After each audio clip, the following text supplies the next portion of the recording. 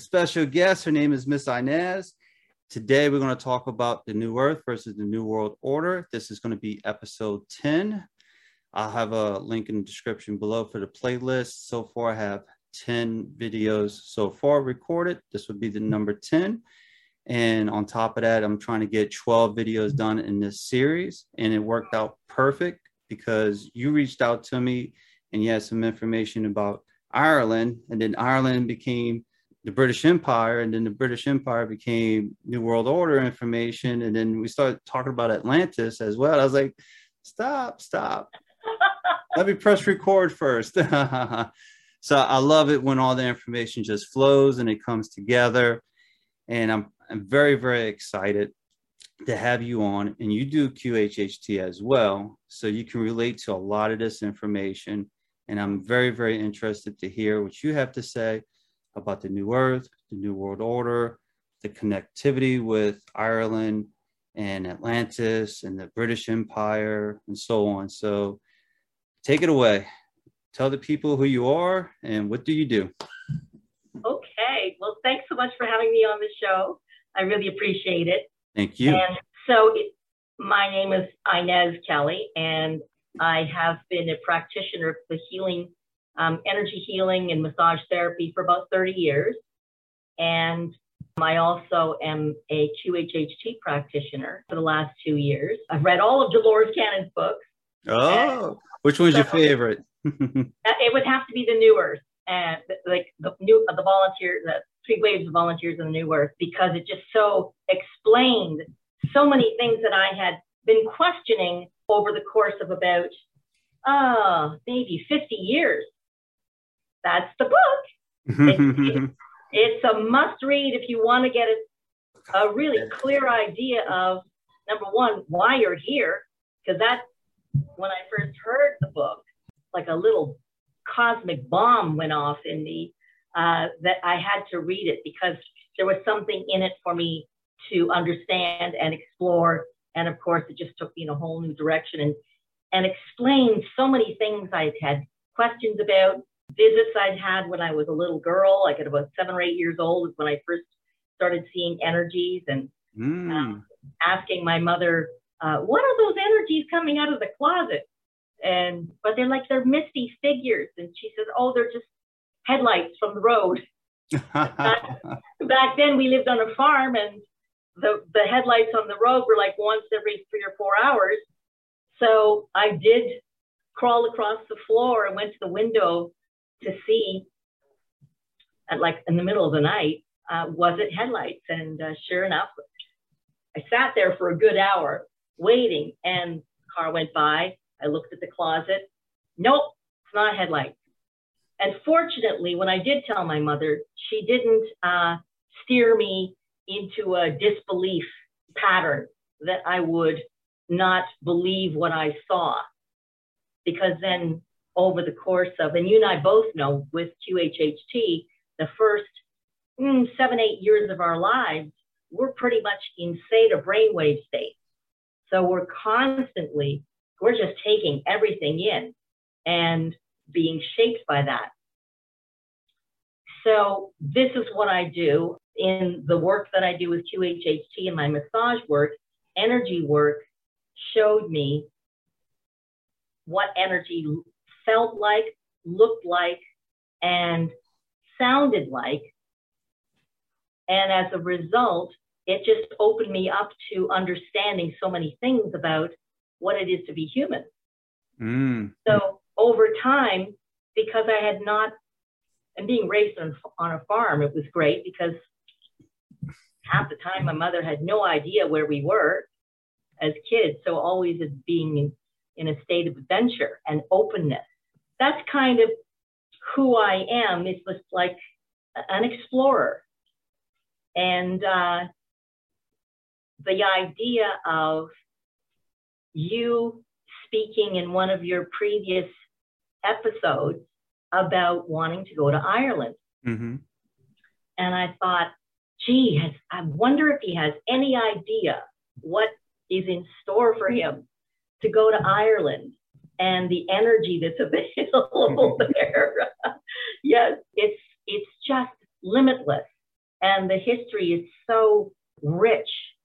And so when you said you wanted to go to Ireland, and as a consequence of everything kind of locking down in the last few years, that got put off. So I would want to ask you the question, why would you want to go to Ireland? Well, other than it being beautiful, the other cool thing would be to go see the landscape, the beauty of Ireland. And if there's any energies there to pick up on, so be it. And Stonehenge is on the list as well to go check out. And then also, I know in emails we were going back and forth. I know we're talking about Ancestry.com. And when I did my DNA test through them, it said I was more Scottish. But there was a disclaimer at the bottom. It says you could be 5% Scottish or 20% Scottish. I was like, okay. But my mom always said that we were Irish on my mom's side. So when you said your stuff in the email that you're probably more Irish than what you know, and I'm like, well, there's some truth to that, because my mom always said we were Irish. And then when you go to the Irish section, it kind of was a disclaimer as well. You could be 15% Irish or 5% Irish. So I'm like, okay, so I'm somewhere around there. I'm either Scottish or Irish. So it would be nice to see anything over there. And if I ain't mistaken, grandparents lived in Wales. Okay. So they lived over there for a couple of generations.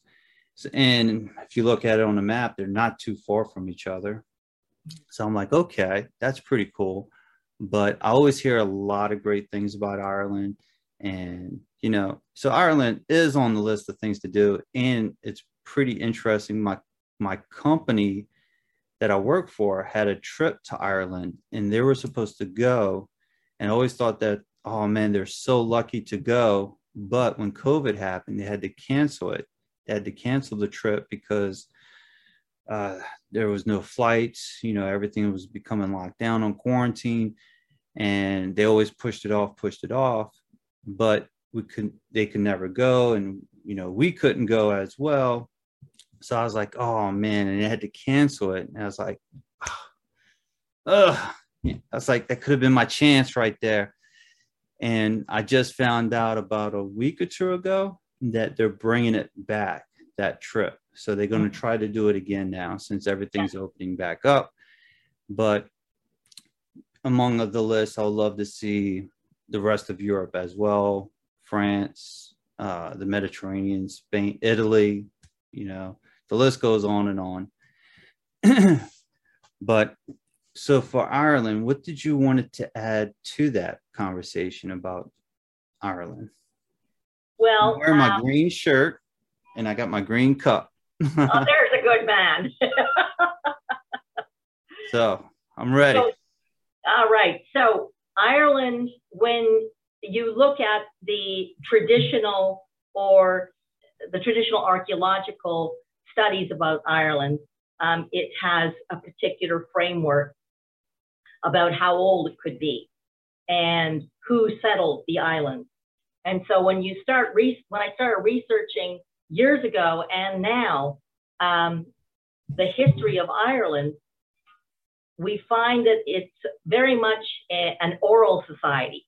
So all their stories, all their history, right up until I would say maybe 400 AD, was essentially folklore, like people sitting by a fire and talking and just telling stories, from stories of the beginning of time to, you know, how did Lucifer fall from heaven? So there is the Christian form, and then there's the Irish form of how Lucifer fell from heaven, and it's said with just, you know, that little bit of tongue in cheek about maybe, you know, it was one day God was up in heaven and he was, you know, having a seat sitting on his throne, and all the angels were around him. He was having a great time, and Lucifer was there, and the being, he was Lucifer the light, and then doesn't God have to go to the bathroom? So he gets up, he goes out back to go to the washroom, and Lucifer wants to have a sit on the throne to find out what it's like sitting on God's throne. So sure enough, he goes and has a seat on God's throne, and all the angels are around him go, "Oh, Lucifer, how great it is to see you on the throne." And then, of course, Steph and God come back from being out in the washroom, and he gets back in, and he sees Lucifer sitting on the throne, and he throws a fit and says, "What are you doing on my throne?" And he's so upset. And what he does is he opens up the floor, and all Lucifer and all the angels start falling through the floor. And then there's Saint Michael the Archangel. He's up in the rafters making a cup of tea. And he sees what God's doing, that he's just dropping, like he's lost it. And he's dropping all the angels and Lucifer's down. And Lucifer, of course, is going right down to the bowels of the earth. And the angels, Archangel Michael says, no, stop. So God closes the door. And all the angels that they weren't bad enough to go to hell, but they weren't good enough to come back to heaven, they became the fairies. So there's the Fairies of Ireland story. That it's the angels that weren't quite ready to make it to get back into heaven. And so there's the kind of the beginning of the story of the fairies. And then you get into the whole history of the different cultures that came to Ireland. And then you start finding out that these cultures have their stories, and their mythological stories are very Greek. Oh, that's interesting. Yes, when you see the different heroes of Ireland, like Cuchulainn and Finn McCool and Saint Bridget. So Saint Bridget, are you familiar with her? Have you ever heard of her? No. Okay. All right. So we'll just backtrack a little bit more, because I want to just give you a flavor of Ireland, because there's such a uniqueness about what the peoples over the last, say, 5,000 to 10,000 years in building their cairns. So you've heard of Newgrange, the big, huge cairn in the middle of Ireland? Yes. Okay, that's it's like megalithic formation. And they're all these cairns are lined up to solstices and equinoxes. So here's a culture that is supposed to be knuckle dragging, stone cutting, and they have these beautiful art of circles. And then when you go into the cairns, it's very much the mythological story of going into the dark, going into the journey down below, so that one sees the depths of who they are, like the hero's journey. Do you remember in Star Wars, where Luke goes into that cave? Yes.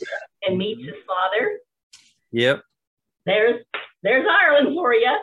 Oh, and here's another little adjoining the Star Wars, where Luke is on that mountain and they find him, and Rey has to she's located him, and that place that Luke's hiding out in is called Skellig Michael. It's a rock island off the coast of Ireland. Oh, I thought that was New Zealand. I thought. No, it's Skellig Michael, because I looked at it and I'm going to wait till the end of the credits to see, and it was like, sure enough, it was Skellig Michael, and there was a group of monks that just kind of sailed out in their little boats and created a little monastery in Skellig Michael. So, and there's like hand-carved, hand-hewn rocks. I think there's 300 of them. So you've got a very rich mythology that is very similar to a lot of Greek mythology. But there's some very interesting, as an aside, there was the story of one of the groups of people that came to Ireland. And he was, the young fellow's name was Bladesius. And he was bitten by a snake. And his father was just bereft with, his son was going to die. And he heard about these healers with the Israelites. And the Israelites were just encamped a little ways from where they were, and he took his son to this healer named Moses and asked Moses to heal his son. And he healed his son. And this group called the Milesians were so overjoyed with, the father was so overjoyed with the son being healed, that Moses took pity on him and said, we will tell you to go to an island. You will always have prosperity, and you're to go to an island where there are no serpents. And so this was the story of one of the first groups, which we're going to tie in a little bit later when we talk about the New World Order. Okay, interesting. So this group of peoples that were not of Egypt, they came out of Egypt, and they hung out in Spain or Iberia, which we were talking about earlier about Atlanteans that ended up in that part of Africa. And then eventually they got to Ireland, and they met up with another group and went to battle, and they were called the Tuatha De Danann. And they were a group of people that were they too were healers and magical, and all the groups that came to Ireland had some kind of magical property to them. The Tuatha De Danann, they went to battle with different tribes. We could go on forever about the different tribes and who they were and all that, but just say they went to battle. The Tuatha De Danann saw that they were going to lose the battle, so what they decided to do was make a deal with the Milesians rather, and said, tell you what, let's split Ireland in half.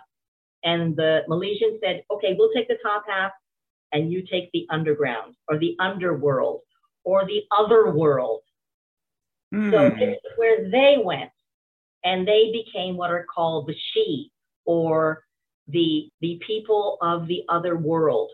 So now we've got all these cairns and fairy forts and trees that if you disturb the fairies, you're in big trouble.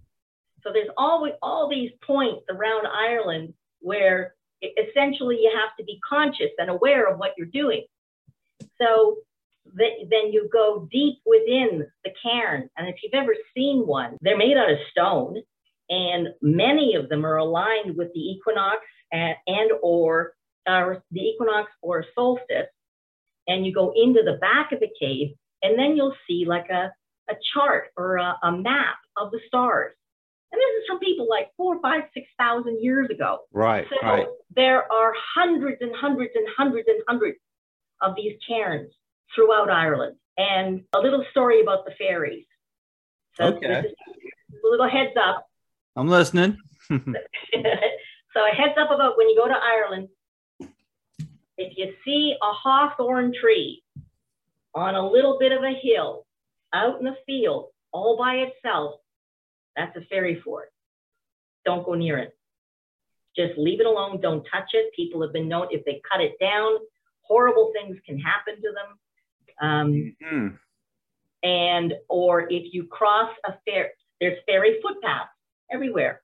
And people in Ireland, they know where these fairy footpaths, the old people of old folklore. Now with the internet, it's not quite the same telling stories, but you don't mess with the fairy because some terrible things can happen to you. So the storytellers is a fellow who's what's called a Shawnee. He's one of the last that's Gaelic or Irish for storyteller, is a Shawnee. He's one of the last in Ireland. And he says, you just show respect and you will be fine with the fairies. So you don't cross their path, you don't build on their paths, you just leave them alone. So there's just a little note just to keep a heads up. Do you have any questions, anything that you want to ask about it, or? With the fairies and everything, so this would be all the mystical type creatures, whether it's fairies, gnomes, or anything like that. This is their region of Ireland where this tree was, like a forest. Well, you'll see individual trees out in a field all by themselves. So an Irish person will say, leave it alone. That's an Irish fort. or not an Irish fort, a fairy fort. So you just leave them alone. So that's just having an awareness of and a respect for folklore, the respect for the past, the respect for energy, and the respect for the other world. And that's one of the most beautiful things about Ireland, is that it is like a time out of time when you go into Ireland. It's magical, it's peaceful, it's beautiful, stormy. And one of the things that is also to be conscious and aware of, and there's cairns all over Ireland, but there's this fellow by the name of Mike Crowan, who has a travel agency up in the Roscommon, County Roscommon. And he takes people, you might be interested in this, he takes people on what are called tours of the thin places. Ah, interesting. Yeah. So and what's his name? His name is Mike Crowan, Croghan. I can give you that information later. Okay. But he takes people on tours that show you the thin places. So energetically, a thin place is when you step into it, something changes. You feel a shift. You feel, and it's important to be conscious of how you feel. There could be a shift in the temperature, or like sound can all of a sudden shift. There's a fellow by the name of Watkins, who was a geographer and a photographer in England. And he was riding over just an open field in the west of England. And all of a sudden, he stopped and he saw all the ancestral images of his family and the people of the area. And what unfolded and presented to him were these beautiful lines that just were like straight lines, and then they intersected. And what he saw and developed was coining the phrase ley lines. So what happened is when I heard him say this, I thought he stepped through a thin line, one of the thin places where the veil between this world and the other world is very thin. That's what happens, we call at Halloween. Okay. And All Souls Day, the next day, is the veil between the other world is very thin. What I say and what I'm noticing when listening to people and my clients in QHHT, the veil and the thin places are constant. They're now nonstop. They're not just this once in a while. No, they're happening all the time.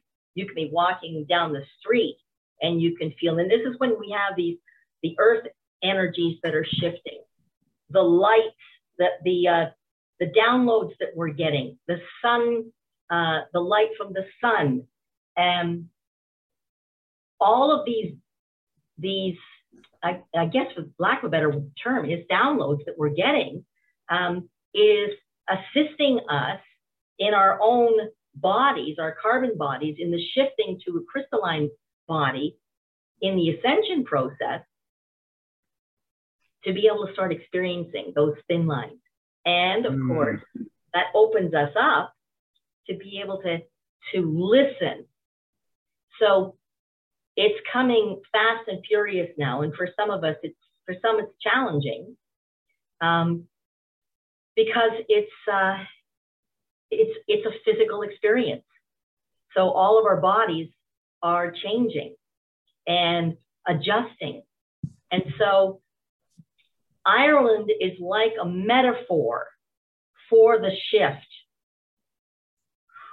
Ireland is like a metaphor as a shift from the 3D to the 5D, in listening to the mythological, and then listening to and being aware of, you have to go down into the cave, like death, and then into the cave, like Daniel said it, like the resurrection, and like a metaphor for going into the depths, going down deep into the depths. And there's cairns all over Ireland, going down into the depths, and then the death, and then the resurrection in the light. And so this is what I've been sensing myself and getting information myself. Just as kind of a little aside, I have a tree that I have chats with. It's a 400-year-old oak tree. Oh, nice. Yes, and he does speak. It's there's an energy that comes from this tree that I can feel from this tree, and that, of course, the images occur, just like you would when you put yourself into that theta state. What are the images you see in a session? You go to another time. You go to another planet. Mm-hmm. You go to another awareness. And so this is what so many people are experiencing now. And one of the things, I call him Oki, he says, one of the things that we need to, the light codes are being activated when, in a very profound and miraculous way, when we be with nature. It is the shift, the earth is shifting. It's not just us doing an ascension. The earth is shifting, and we are acting as activators. We are activating with these light codes. They're coming into us. They're coming into all the plants and the animals too, and the earth. So we are assisting. We can assist.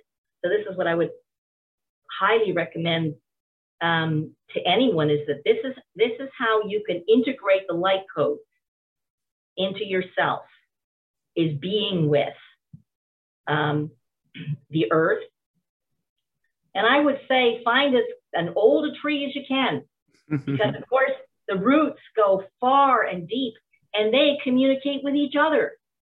Oh yeah, there's some big roots too. Yes. And with this 400-year-old tree, oh God, Jason, he's massive.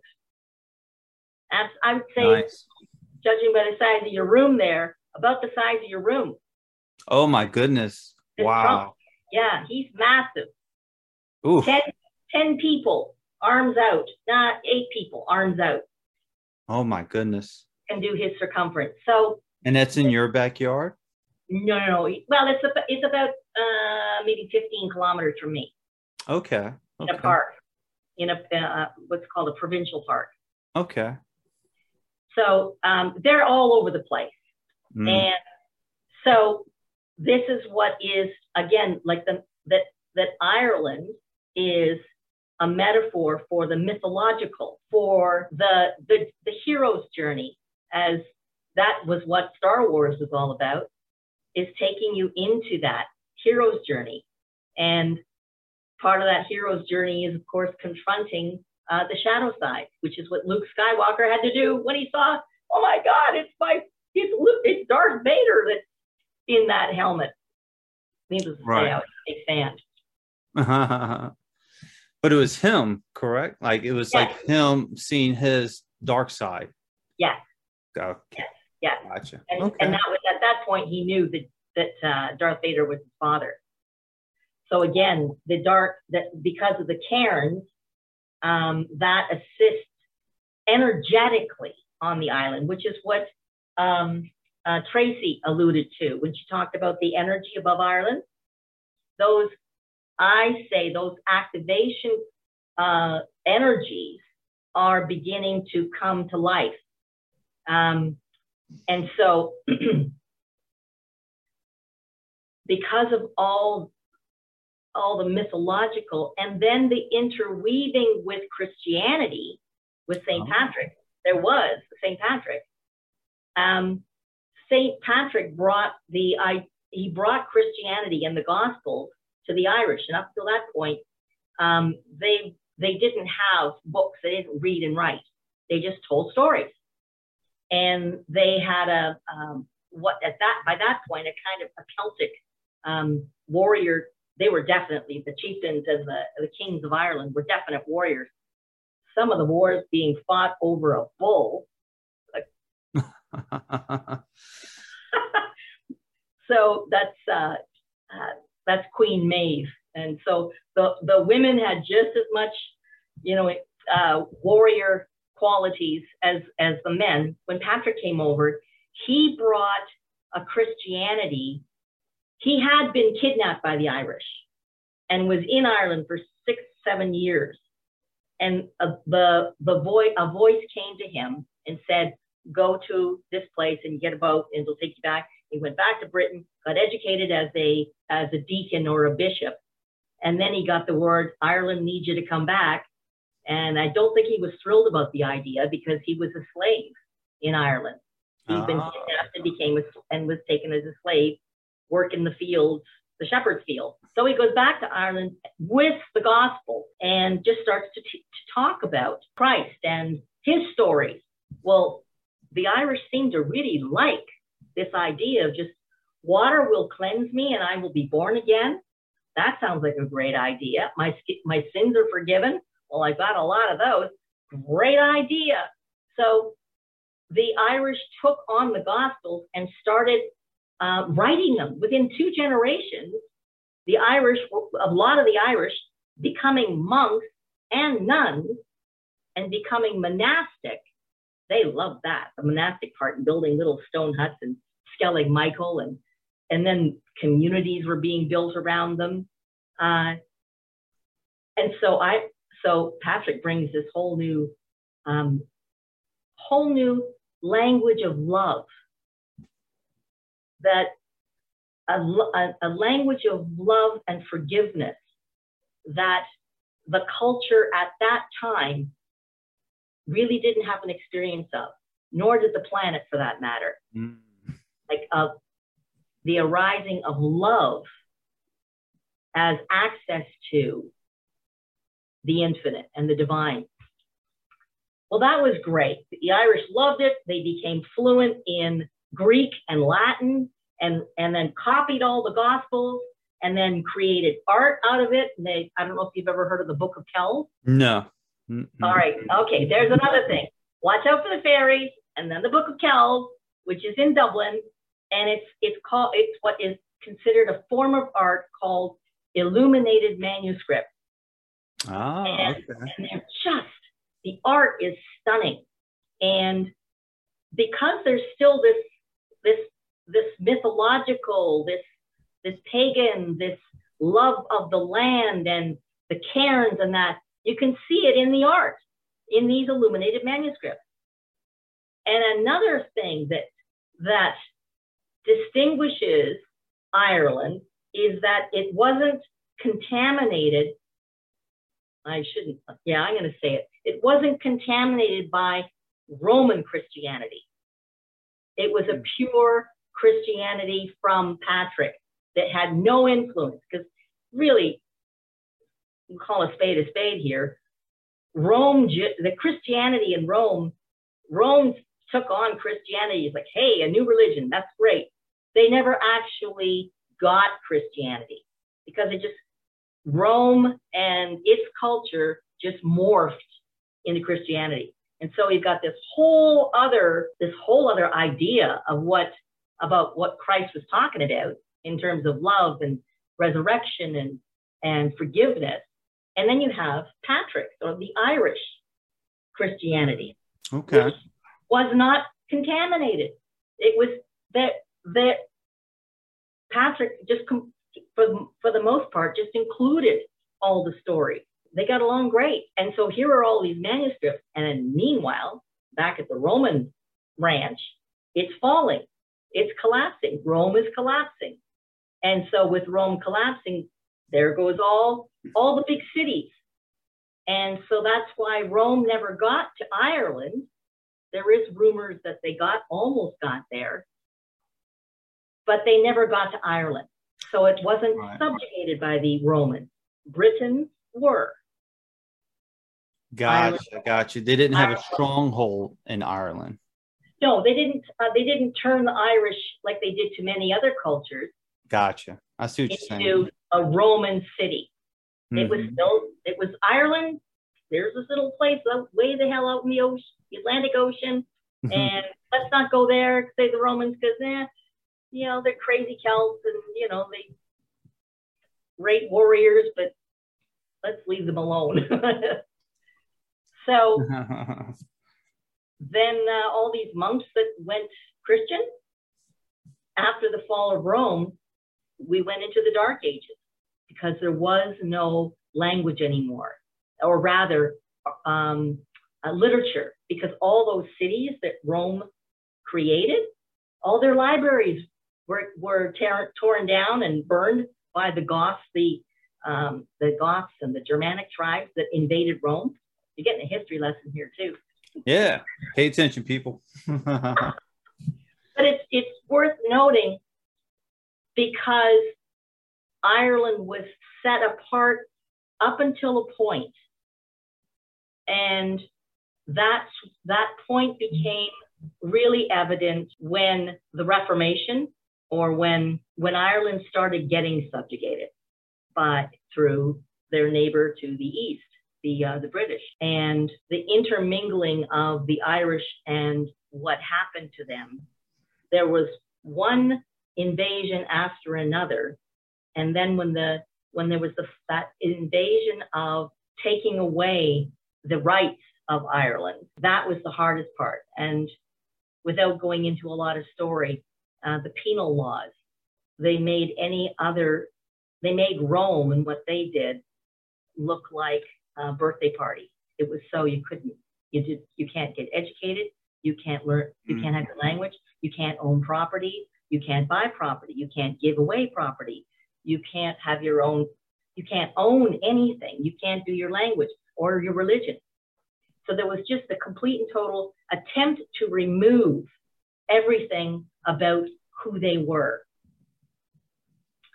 And it didn't work. And that's, again, the metaphor for what's occurring right now on the planet. So now we can kind of start shifting into the whole idea of the 3D structure is falling. The 3D structure of education, governments, the banking system, financial systems, religions, all the structures that arose through the three-dimensional thinking, including like Rome and all that, the baser elements of our humanity, greed, subjugation, fear, that is a 3D structure. Right. So if we're shifting out of it, so we're starting to step through the thin places to see what fifth dimension feels like. So as we start to shift into and step into fifth dimension, what would it feel like to not experience fear? What does that feel like? And just for a moment, you step through a thin place. This is what it would feel like. Oh. And when you say thin, is that like another version of a ley line when you say a thin place? Or well, like a thinning of the veil thin? That's the thinning of the veil. Because like Watkins, that geographer that saw all of a sudden when he's going to the countryside, and all of a sudden he sees this vision of his ancestors, and then the line he stepped through a thin place, a place that is physical. It's not like an illusion of a fairy fort. No, it's a physical experience to step through. And this is what we're just one of the things that what we're going to kind of circle back to is why it's so important, and how America is a hinge of and for consciousness. So hinges, as you know, open and close doors. They're what open and keep the door and create an opening. So we're in the process and in the middle of not just a hinge in history, but a hinge in universal consciousness with our awakening. So taking that metaphor of Ireland and the cairns and the mythology and going to a place where there are no serpents. And Plato actually described and talked about Ireland as being not, and they actually had a certain words that were versions of Ireland, but he talked about this island and he gave parameters like distances, and it's surrounded by rock, but it has a plateau. And that is what Ireland looks like. It's got all this rock around it, but in the middle is this place it's a plateau, and it's called the Boyne Valley. That's another place you're going to have to go to. That's where all the big cairns are, like Newgrange. So when you say cairn, is that like a cave? Yes. Okay. Cairn. It's an Irish word. So it's like okay. That's where a lot of the big cairns are, the ones that everybody knows about. And then there's a whole bunch of them up in Roscommon, a little bit more west and north, County Roscommon. So I'll look forward to it. Yeah. And now we have, in one of my QHHT sessions, I had a woman, she was a scribe from another universe. And you know what it's like when people actually become that energy, that person, that being. And she started talking about the work of a scribe. And I was asking her all these questions. And then she said, and then I asked her the question, have you ever done any scribing? So she was a scribe for Galactic Council. Okay? Oh, nice. Okay, so she's a scribe. So she writes down what Galactic Councils agree upon. And their agreements and their treaties, or their just the shape of what the Galactic Council wants that particular galaxy to go, she would write it down. And I asked her, have you seen anything or heard anything about what's going on here on Earth? And she said, oh, we don't go to Earth. Okay, why not? Well, you're here. Yeah. I asked her, we don't talk to Earth. And I asked her, do you realize you're speaking through a human being, like an earthling, and you're talking to one? And she says, yes, but this is safe. So that's a shout out to all the QHHT practitioners. They come to us because they know it's safe, and it's not like the room is safe. The energy is safe. Oh, that's interesting. Yeah, of course, they feel that. They come in, and that's, again, being able to feel that and know that. So she said, when I asked her, have you heard about what's going on Earth? And she says, yes, we have heard about it. It's like, do scribes talk to each other? Yes, they do. And I can't say anything about Earth, but what I can tell you is Earth will never be destroyed. Oh, no, there are too many seeds in Earth. And then I said, seeds, you mean like botanical and animal? And she says, yes, but there are seeds from all over the universe in Earth. That's why we'll never, as a planet, be destroyed. Because there's too many, Earth is a safe place in terms of burying the seeds. And however that looks, I don't know what that would look like. And so makes you wonder, makes you think maybe it's something like metaphysical, like not a physical seed, but maybe an energetic seed as well, where you're experiencing certain things on Earth, and then you planting your energy seed into the Earth to experience certain things or release certain things, or even gather information for certain things. And with the Earth will never be destroyed, which was said once before, maybe that's what makes it a safe place. Like, hey, other times in the past, we've just, the Maldek was destroyed, another planet was destroyed, you hear about. So it's like, yeah, though it wasn't that safe because in the long run, those planets destroyed themselves. So that might be what they're kind of like talking about. You know, would you think, or something similar? Well, yes, I've had a session where it was actually my son. Okay. And oh God, the things that have happened for him. Anyway, he asked in the session, I'd like to go to my first Earth life. And so what came in was that he ended up being a scout coming in from another planet that was part human, like part organic or carbon based, and part AI. Mm. And he was coming in to find out, because if Earth was compatible for everybody on the ship, and because their planet was destroyed.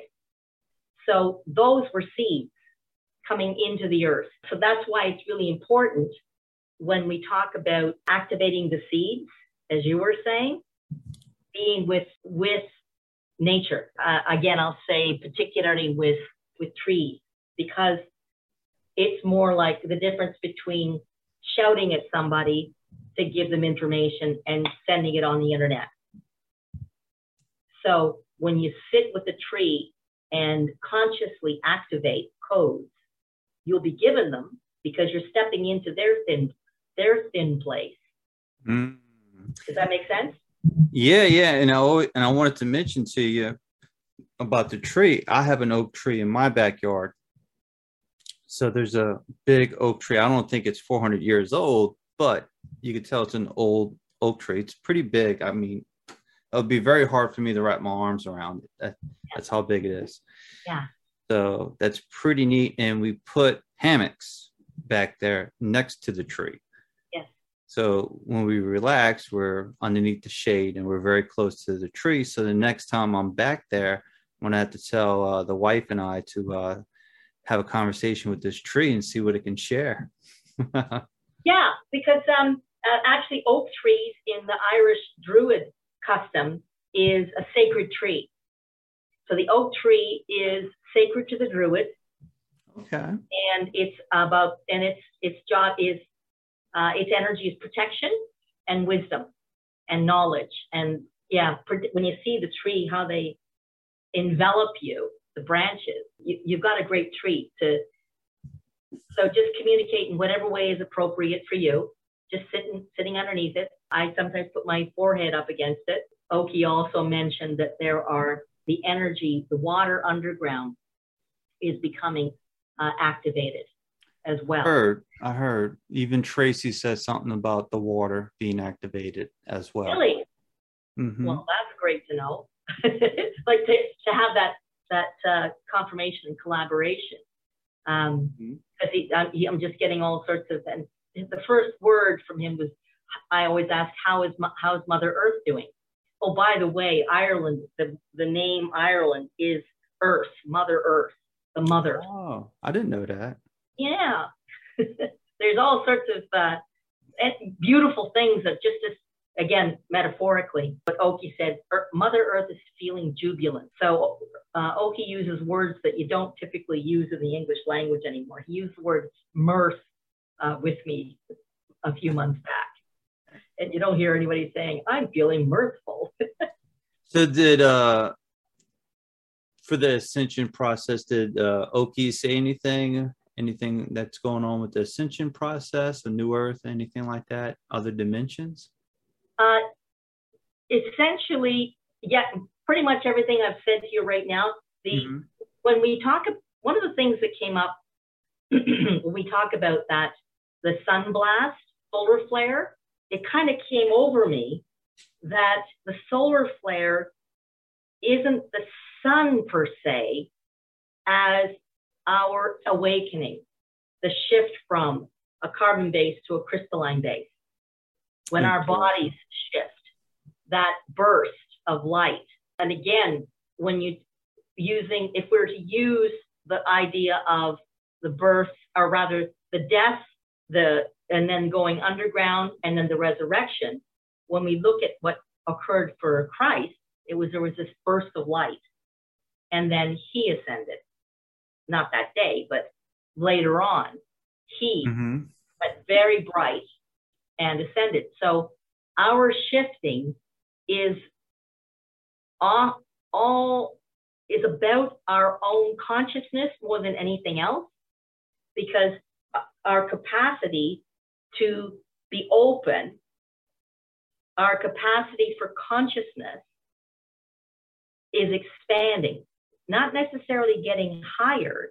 It's more about our capacity to expand. Let me add to that. No coincidences. Fire away. So in episode 9, which I have not published yet, so that's pretty cool. Episode 9, I interviewed Holly, and the Council of 12 started renaming some of our terms. And instead of us saying ascension, they say they kind of don't like that term, that we should be calling it the expanse, that we're expanding. So, Yeah. So just to add more flavor to your conversation. Yeehaw. Yeah, that is what's happening, and it can't be stopped. It can't be halted.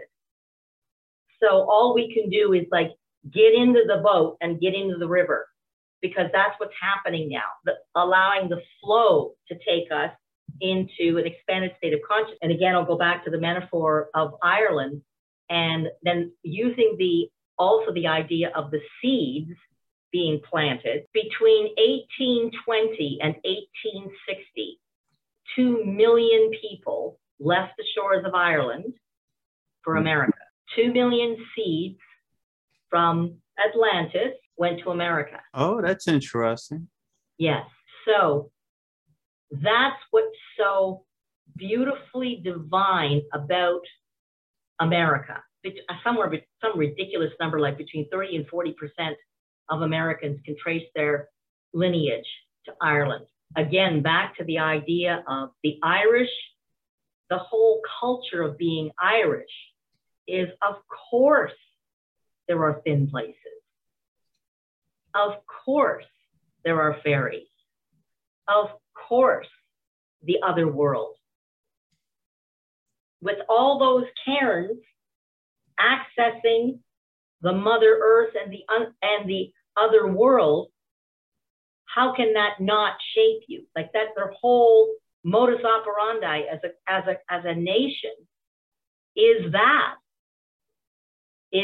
whole metaphoric awakening. And if we can believe that it is Atlantis, then whoa, that might be, exploring another podcast, whomever. But that's the thing to remind the people that are listening, and I would imagine a majority of them would be Americans. Yes. And being able to see from a Canadian perspective, and we've got our own stuff to deal with, but remember, 10% of the Irish came to Canada, so. Of course, yeah, you have some Irish pubs up there. Sure do. Nice ones. Actually, just last Sunday, I went to the cemetery where my great-great-grandfather is buried with my cousin who's from Fredericksburg, Virginia. And so we got to see, he came from County Kerry. And his story, it's so Irish. He was Protestant. His name was Talbot. And he fell in love with a Catholic girl. Her name was Johanna. They could not get married in Ireland because of the laws at that time.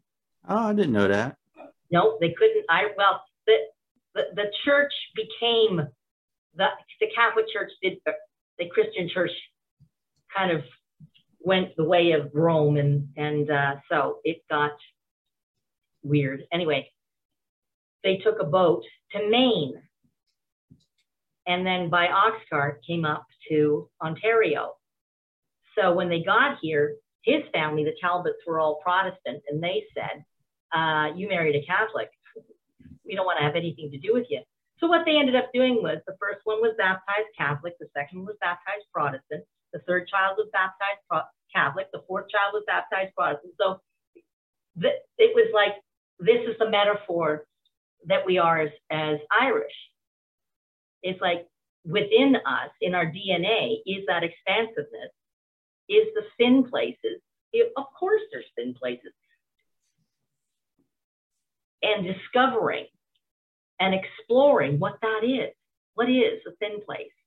How can I access that expanded state of consciousness? So then we come back to the good old New World Order. All right, now it's getting interesting. and all their shenanigans.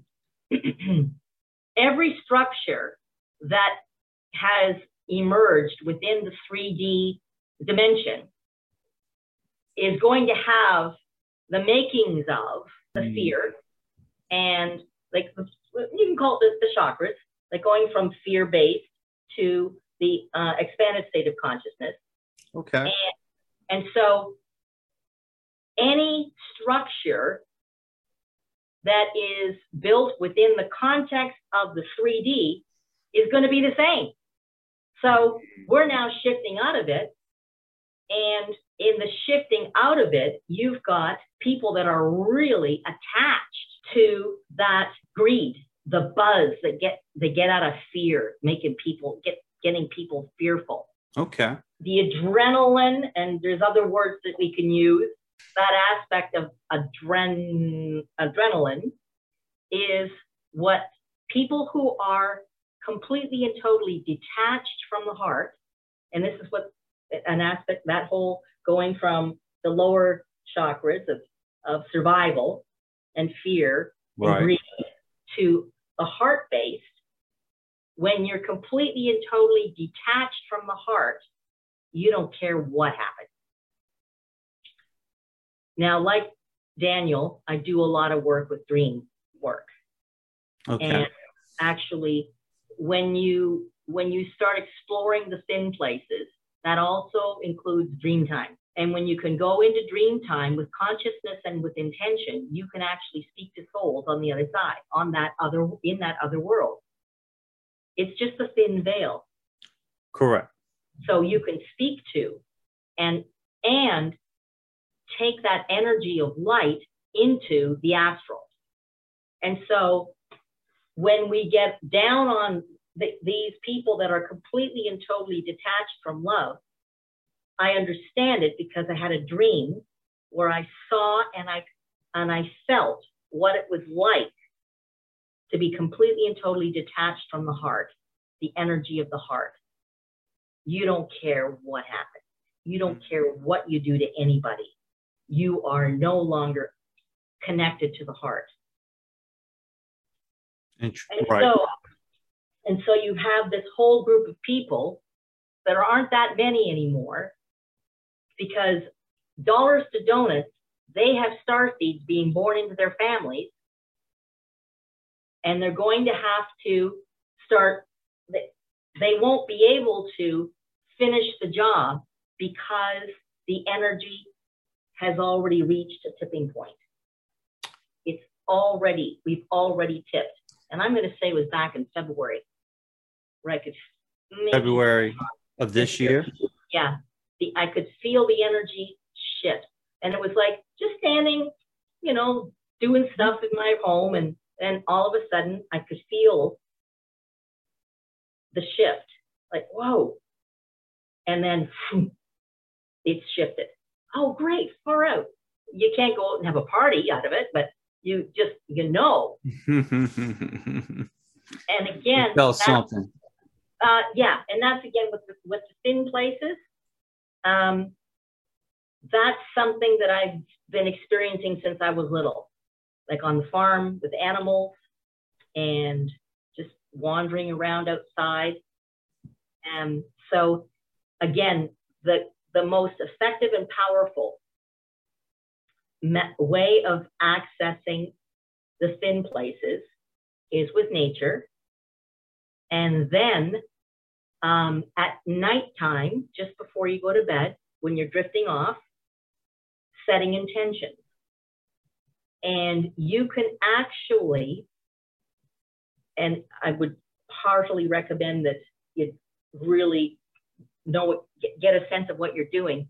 You can actually take the energy of your light and affect aspect, the collective unconscious, the global, and even go as far as accessing those that are in that element of the New World Order.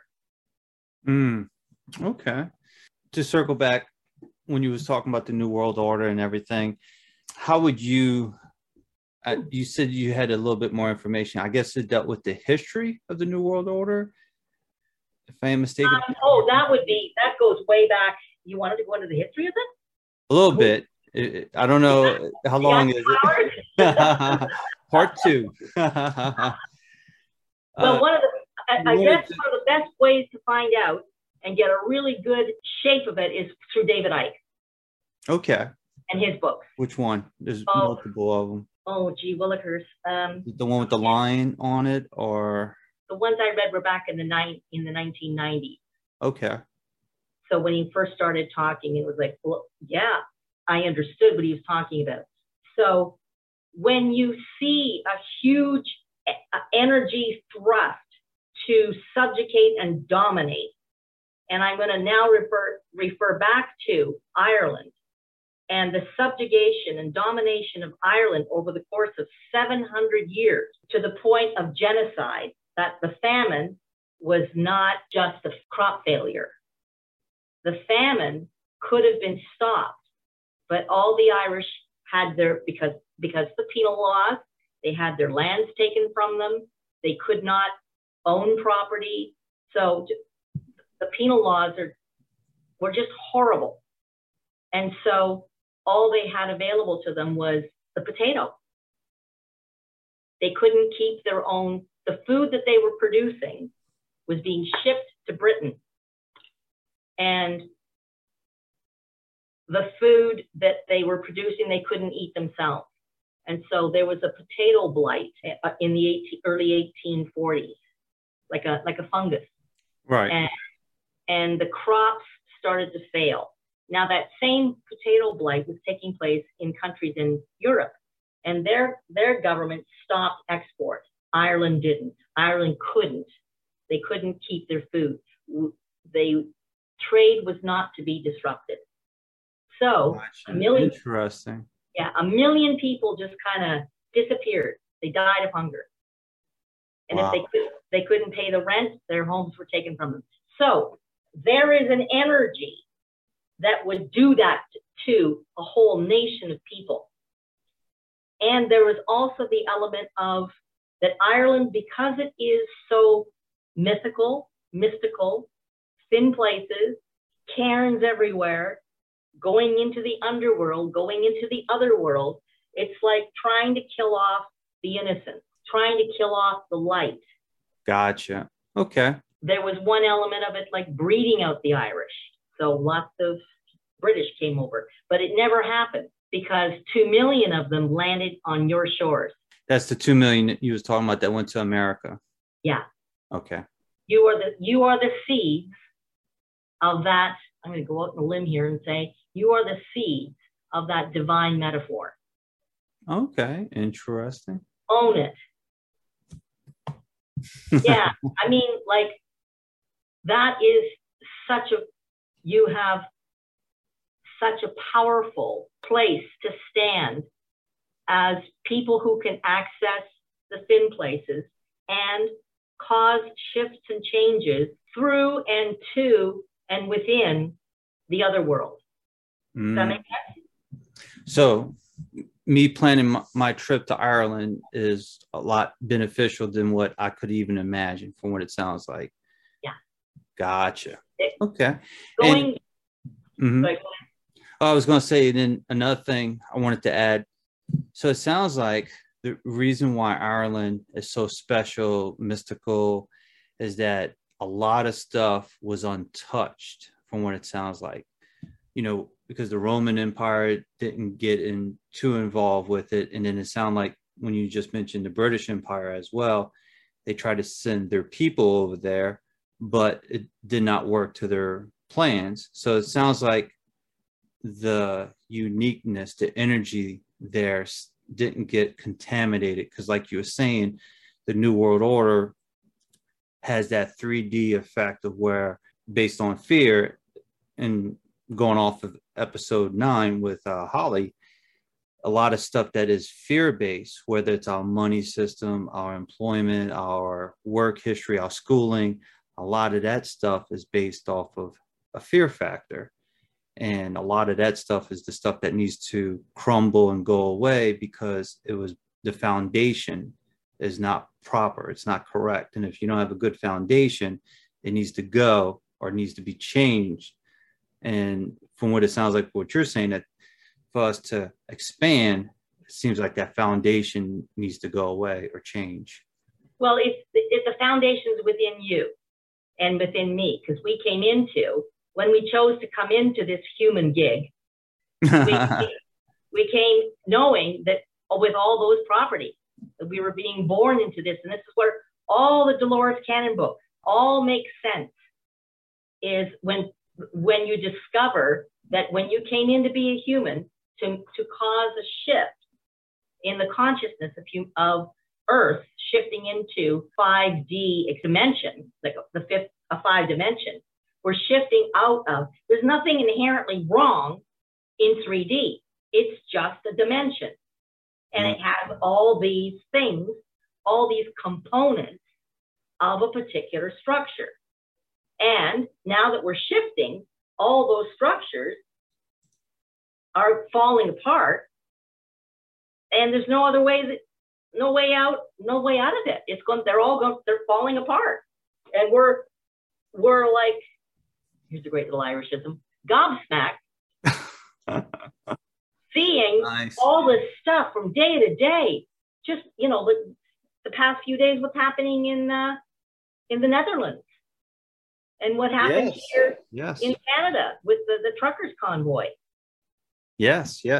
And for Holland, I'm assuming you're talking about the tractors convoy with the farmers.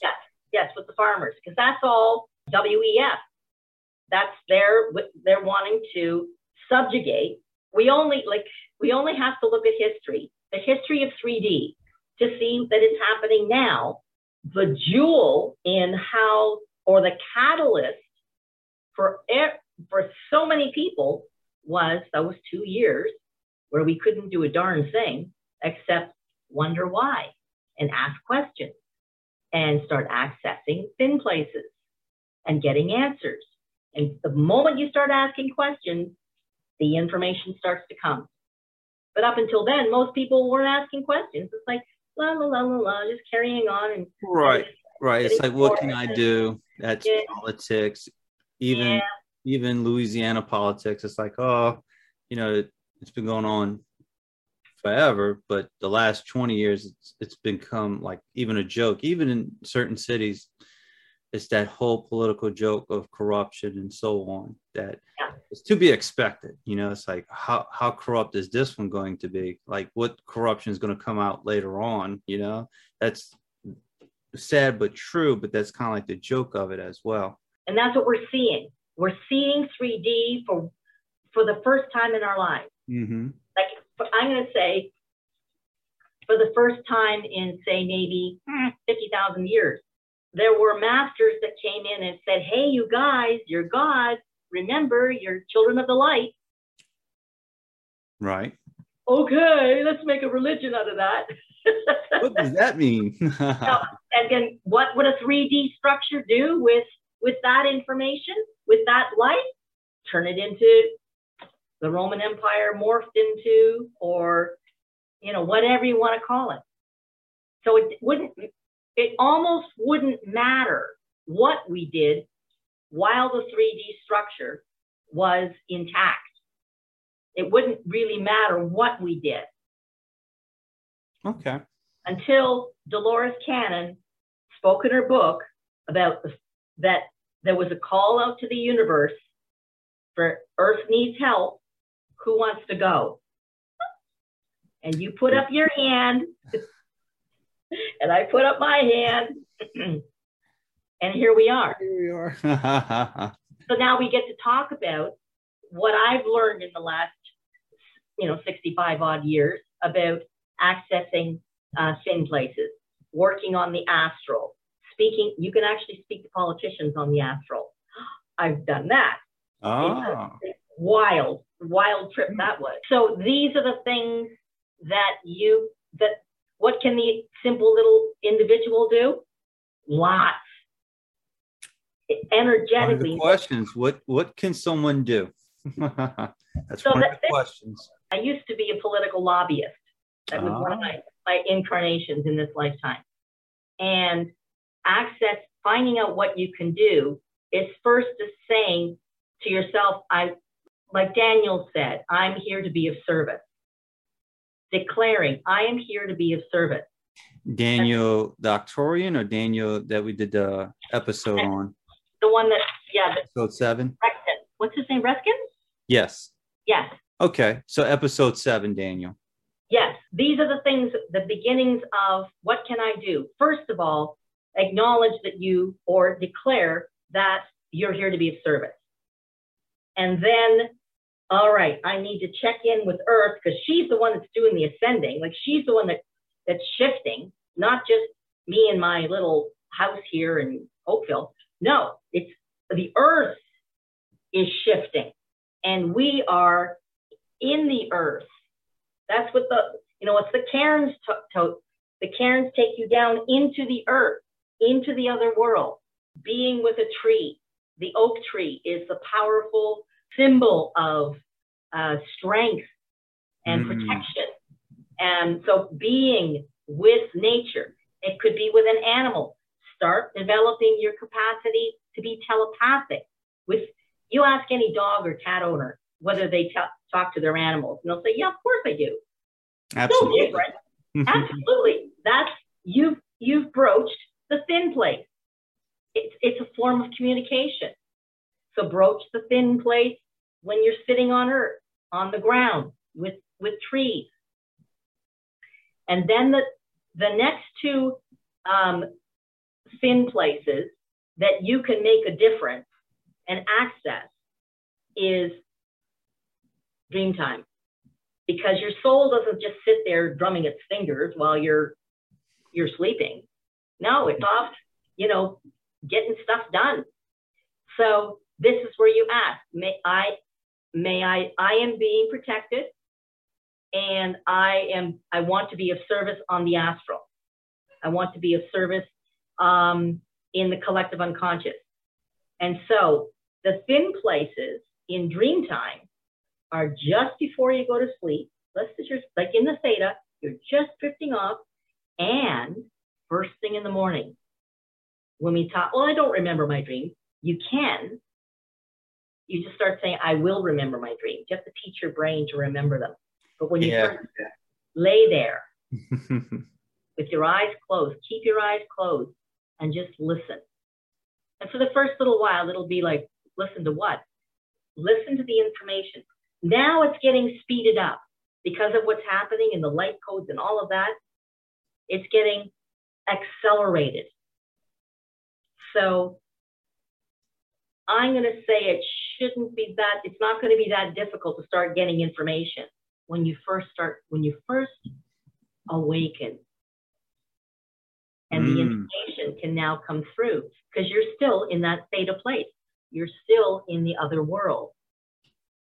When you come out of dream, you're coming out of the other world back to this one.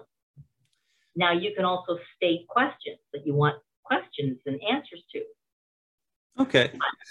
So this will help an individual to remember their dreams and also to get that information of what they can do to help with whether it's the shift, the ascension, their mission, their life questions and everything. So this is a way for them to help out.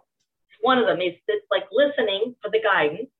Okay. Because we need to shift also. Mm-hmm. We are expanding also. So taking care of ourselves and bringing consciousness to ourselves. So never doubt for a moment the impact of just sitting on the ground with your hands on the ground and directing energy into the earth. That is so powerful. That sounds powerful. It's not a 3D form of making a difference anymore. This is a fifth dimensional making a difference. It's not 3D isn't brass bands and standing up on a platform and and being a politician. No, we're all seeing how that's working. Seems like they're having a hard time with that. Oh yeah, well, it's collapsing in your country, in my country. Perfect. So with that being said, I know in Dolores Cannon's book, it mentioned that the first system that needs to fall is the political system. Do you have a sense for that as well, or do you think it's something else? Well, politics is the thing about what Dolores wrote about was that she wrote it that time, the lockdown. Yes. Right. Mm-hmm. I don't even know if she really knew how fast and furious this was going to come. Right. And so the political system is connected to the media system. You can't have politics without media telling you how to vote. And then your healthcare system, and you've got the healthcare system funding the media that's funding the politicians. And then you have, so it's all like this. Like an octopus, huh? Kind of. So the tentacles everywhere. Yeah, but now we see it.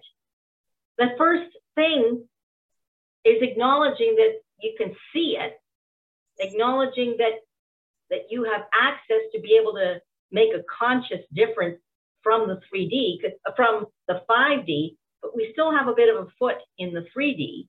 Mm-hmm. So we've got a huge opportunity and job or mission or being of service to fulfill.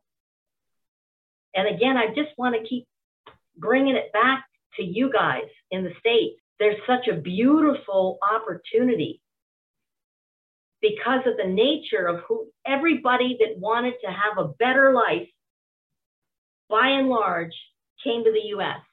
That unto itself is a powerful energy. It is an energy. It's an energy of birth, new beginnings. Mm-hmm. And because you have weathered as a people, as a nation, you have weathered some pretty extraordinary circumstances. I can feel and sense that you're going to come out of this in a most glorious way, and that's where underestimate the power of the if just sitting on the ground. Again, we're not doing 3D methods. That's crumbling. We're accessing who I am in 5D. And I just laid out a few things that one can do. Don't try to do 5D from a 3D place. It can't be done. Right. Which leads me to this question. You mentioned that the Earth is shifting. If you could tell everybody that would not know, but why is the Earth shifting? Well, we're part of a galaxy. Okay. We're part of a universe. We're not the only kids on the block. Right. There's astronomers and astrologers and people that check out other planets. There's lots going on in our own little galaxy that's happening. When we talk about the sunburst, that's our own galaxy is shifting and changing. Just by virtue of feeling that, I don't know of anybody that hasn't experienced a feeling about time.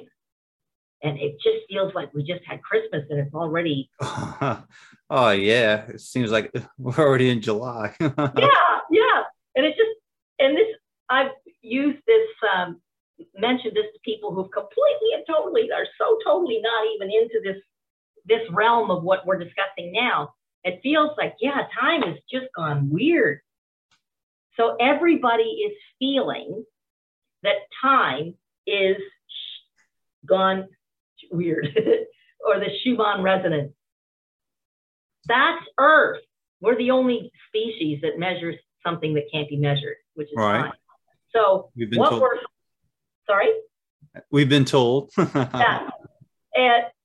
And we've all had experiences where we've had moments in time. That's one of the things about Ireland also have mythological place called Tir na Nog. You may have heard of it, the land out of time, where the fairy folk take you. And you've heard, like, was it Rumpelstiltskin, where he went to sleep for 300 years. That Tir na Nog is that place where there is no time. And it's where the land of youth. So if you go to Tir na Nog and then come back out again, you're going to be 300, you'll age in minutes. Oh, so wow. That's a mythological, that's what they say it is anyway, Right. about Right. time. It's physical, but not in a 3D sense. Physical. No. You have to be brought there by special energy, special entities. Yes, the fairies. The fairies. There. And that's Tir na Nog. So all these metaphors of out of time. I am not in the same, I'm shifted out of time. One of the first times I ever experienced it was laying on the couch in the theta state. And all of a sudden I started hearing noises in the kitchen. And it was like somebody was slamming cupboards and paper bags were being rattled. And I heard a male voice and I heard a female voice. I thought, at first I was, a little ticked off. Who's in my kitchen? And then I'm realizing, oh no, I'm not. There's something's going on here. I'm having, what is that? Sleep paralysis, but I wasn't asleep. I was in two places at the same time. So the voices I heard was a friend of mine. And so I thought, when I came out of it, I'm going to give her a call. And I called her up and I said, were you in the kitchen a few minutes ago? And she said, yeah. And I said, was that you opening and closing cupboard doors? Yeah. And were you putting away groceries? Yeah. Who were you talking to? Who was the male voice that you were talking to? That was David. And why do you know that? And I said, I was just doing a little bit of going through thin places. I promise I won't check you out in the bathroom. When you give yourself permission, first of all, know that exists. That's just the veil between the 3 and the 5D. And this is when we talk about how can I make a difference? Start experimenting with and exploring. What is it to be in 3? What is it for me to be in 5D? What would that be like? And you just have to ask. And light beings will say, great, glad you asked. We'll show you. This, I promise. Just ask. What's it like to be in 5D? What's it like to not have an experience of fear? What would it be like living with an absence of fear altogether? Just ask. Interesting. So the next part would be, to circle back, you mentioned the sunburst. Would that be considered how some people say a wave of light? I know you mentioned it's a sunburst and it sounded like it's something within us, but that would, from Oki, you could say, was that the wave of light that he was trying to explain, or you think that's something else? There is because we're shifting in my 3D, I pop in and out into what's 5D and what's 3D. Okay. So that light is within you. That was one of the things that Christ had said. You are children of the light. What was it? It was the light codes. We're getting this information, and Oki was saying that to help activate the light codes, sit with us, and we will help you integrate the light codes. Kind of reminds me of that movie Avatar. Reminds me of that. What is, say a little bit more about that? It's a movie that came out. So you had it's all on another planet, and it had this big live tree, and the local population is very connected to nature, and when they communicate and sit down and have their sessions of music, fun, and so on, it's by the tree. And then just mentioning the roots, it's all connected, and then they kind of connect with the tree. Mm-hmm. So when you was talking about sit with us, it reminded me of the movie, because they were sitting very close to the tree, and the roots are so large that it just expands and goes out, and it connects to everything, even the moss. So very interesting. So do you familiar with that movie? Because if not, that's okay. Yeah, Perfect. I've seen it. And I remember when I saw the tree, like the metaphor of the tree of life, that is what is happening now. So sit with the trees and let them know, like give them information. Like, I love you. Now here, like instead of, doing with your cell phone, communicate, hands on the tree or on the ground, and send messages to the rest of the planet. Mm-hmm. No, we have no idea how powerful we are. We've been programmed, Jason, from the moment we were born. We've been programmed that we're nothing. And that New World Order wants to make sure we stay there. Right. Stay inside your box. Yeah. Stay stupid. Stay hypnotized. Stay unhealthy. Take another drug. Oh, here's a good one for you. I worked in massage in the spa industry, and I had the opportunity of giving massages to people in the pharmaceutical industry. And it is an unwritten code. We have people on drugs from cradle to grave. There's nothing to do, and you and I know that, and all the healers that are listening, drugs don't heal. They mask symptoms. They treat. Doctors have told me that. We can just treat symptoms. The healing occurs also in, just sit with us. We'll show you the way. Yeah, we'll assist you with the codes. And then I remember one night asking, when I was receiving, like a lot of your listeners, I'm sure, have been receiving codes at nighttime. Again, it's in that nighttime other world place that we receive, I would say 95% of our information and our guidance is in that sleep state. I believe it. And so I asked, well, what are the codes? And we can't tell you, because what did they say? If you knew what the codes were, they wouldn't be codes anymore.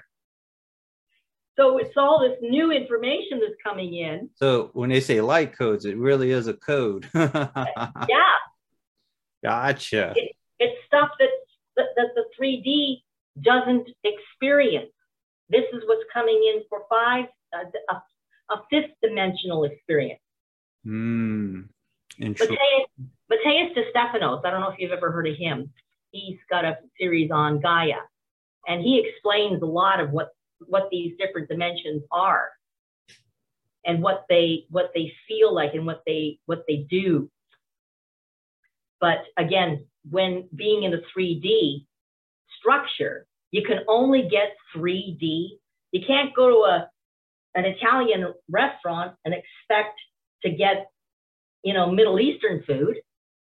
I see what you're saying. You can't expect to get 5D from being 3D. It's like a distinct expansiveness. And again, the metaphor back to the thin places is asking, and the information's coming through, and patience, because it doesn't come through in a 3D way, like on like the entertainment industry. Oh, yeah. So it sounds like these light codes, you could say that this is something that we need for later on, possibly. Like it's a code, it's for us, it's downloaded, but not that we need it right now. But now. Okay, gotcha. Yeah. That's why they're coming in now. Okay, and then is this for the crystalline body as well, or is that something? I think so. Yeah, I think so. Because tell me if you've experienced this. Do you know the shivers that you get when you get a truth feeling, when something is being acknowledged, and your body gets the shiver? or something's like The buzz. a coincidence and it's like, oh, something's kind of like lining up, or Yeah, yeah. yeah, every now and then. And you get a buzz, and it's just like your whole body starts to buzz. That's being in a thin place. That's your body letting you know that you are stepping into another experience. Now the shifting has to take. There's still like a 3D structure that we have. Like you're sitting on a 3D structure right now called a chair. Yep. Yeah. Good old chair. Yeah. And it's working. But the major structures that are coming down, we need to be continually preparing, aware and present in our bodies and listening to our bodies. First thing in the morning is also a good time to just kind of go through the body, because that's like a barometer for what's occurring. And like it's your barometer for what's around you. Like you can feel a gut feeling, or you could feel the buzz, or you feel something like, gee, that's not right. Listening to the body, it's your barometer for what's going on around you. So the more you cultivate that, like training the body, like you would if you're going to work out for a marathon, you don't just jump into and do the marathon. No, you have to get the body in tune. Right. Yeah. You got to get it ready, train. Yeah. And there's things will start kind of happening hand in hand. You'll find foods dropping away that you don't want to eat anymore. This is true. You'll start wanting to drink more water. These are just kind of like little flags. It's like, it's shifting. And then the body letting you know what's happening. I would love to get your opinion about this. And I like to hear your response as well. The Great Reset, you hear about the World Economic Forum and so on. In your opinion, because some things sound similar to the New Earth as well, some of the things that they say, but do you think the Great Reset is more for the New World Order, or do you find that it's more towards the New Earth when they talk about the Great Reset? That's where you listen to your body. Your body will tell you. When you hear somebody say something to you and you go, gee, there's something off about that. True. Listen to that. The more you can develop your own attunement to what's going on out there, and that's becoming like you're fine-tuning your own energy. So the New World Order, the Great Reset, that you can if you watch the way history has played out, you're watching, think of the most arrogant, corrupt, controlling, dominating, subjugating leaders in the past. You don't have to name them, but like some immediately come to mind. And that's what you see is happening right now. The only difference is we can see it. Like when you see a country say, we didn't know they were doing it to those people. Right. We had no idea. And I'm going to say, to a large degree, they probably didn't. Or maybe I didn't want to know. That's the hardest part. For those that are awakening, like expanding and awakening and going, whoa, what's going on here? Is that this is something my son Matthew had said, that guilt will start arising in people noticing, why didn't I see that before? So it's our attuning to people around us. It's okay. It doesn't matter that you didn't see it before. Very few of us did. So come on over here. Start attuning, being able to listen so that you can tell somebody else. Connect with the earth. Ask for the codes. More light, please. The New World Order and the Great Reset. Yeah, it's like these. All I see is like these crazy little animals running around trying to do something. And the more, remember that line in Star Wars? the Princess Leia says to Darth Vader, I love this line. The more you tighten your grip, the more star systems will slip through your fingers. Oh. And that's what's happening now. That people are becoming more and more conscious because I like to call it the cosmic 2x4. People are getting, wait a second, did that just come out of his mouth? Yeah. That you're part of the, oh God, some of the things that are coming out of our prime minister's mouth is like, what? Oh, really? I thought you was talking about somebody else, but yeah. Yeah, well, you're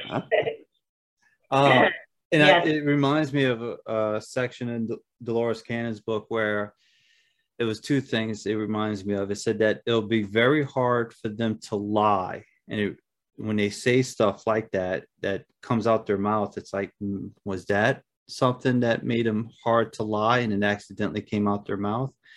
And then another thing is like you mentioned, the person that you deal with on your side in Canada, another thing was said that it'll be very hard for them to walk down the street in public. And then I think recently in the news, he was walking down the street in Canada and they were booing him and calling him certain names because they, like you're saying, everything's being revealed, everything's coming to light. Yes. And that's people being aware, and that's people attuning.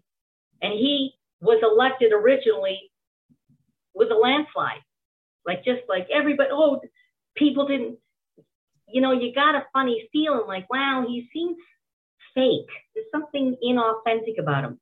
But that was my thinking. This is back in 2015.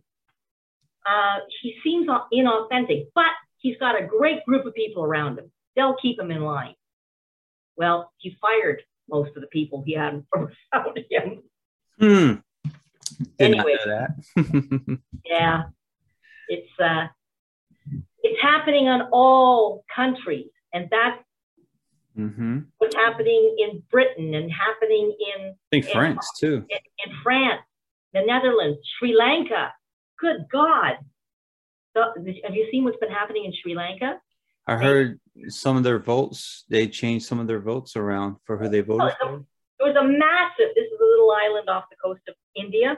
There were tens of thousands of people that just swarmed their capital, and now their leader's gone. They're kind of in a way a little bit rudderless. They don't have 3D, and maybe they don't have 5D, so but that's how, when things crumble, when they collapse, that's what it looks like. You check that out, because that's a visual. Will do. Yeah. Will do. So here's a new question I added to the last 3 interviews. I would love to get your opinion about it as well. So they got this whole metaverse coming out. What are your thoughts with this whole metaverse? Kind of reminds me of a video that came out from Alice & Co. where they said they wanted us to become more 2D. And this video came out years ago before the whole metaverse thing happened. What are your thoughts of why they're pushing this metaverse thing? It's the latest and greatest thing. What are your thoughts on it? So first of all, it's coming from within a 3D structure because it's designed to have you be fearful. That's your first red flag. So the more fear you feed into that, the more that timeline can take place. So yes, they're pulling out all the stops. That energy that wants to hold on to, and you wonder, there's a lot of goodies in keeping people unconscious and fearful. And so everything that comes out and you experience it as being, oh my God, they're all going to turn us into 2D robots or can't think. If you feel fearful, check into your body. This is the most important thing we can do for ourselves as beings of light, is to keep letting go of that's a fear-based. I am choosing another path. So can they do that? There might be, like Dolores talks about, a whole other, if you want to continue on a 3D reality, fill your boots. But what we're doing here is shifting into a state of being that does not include fear. So again, checking in with the body.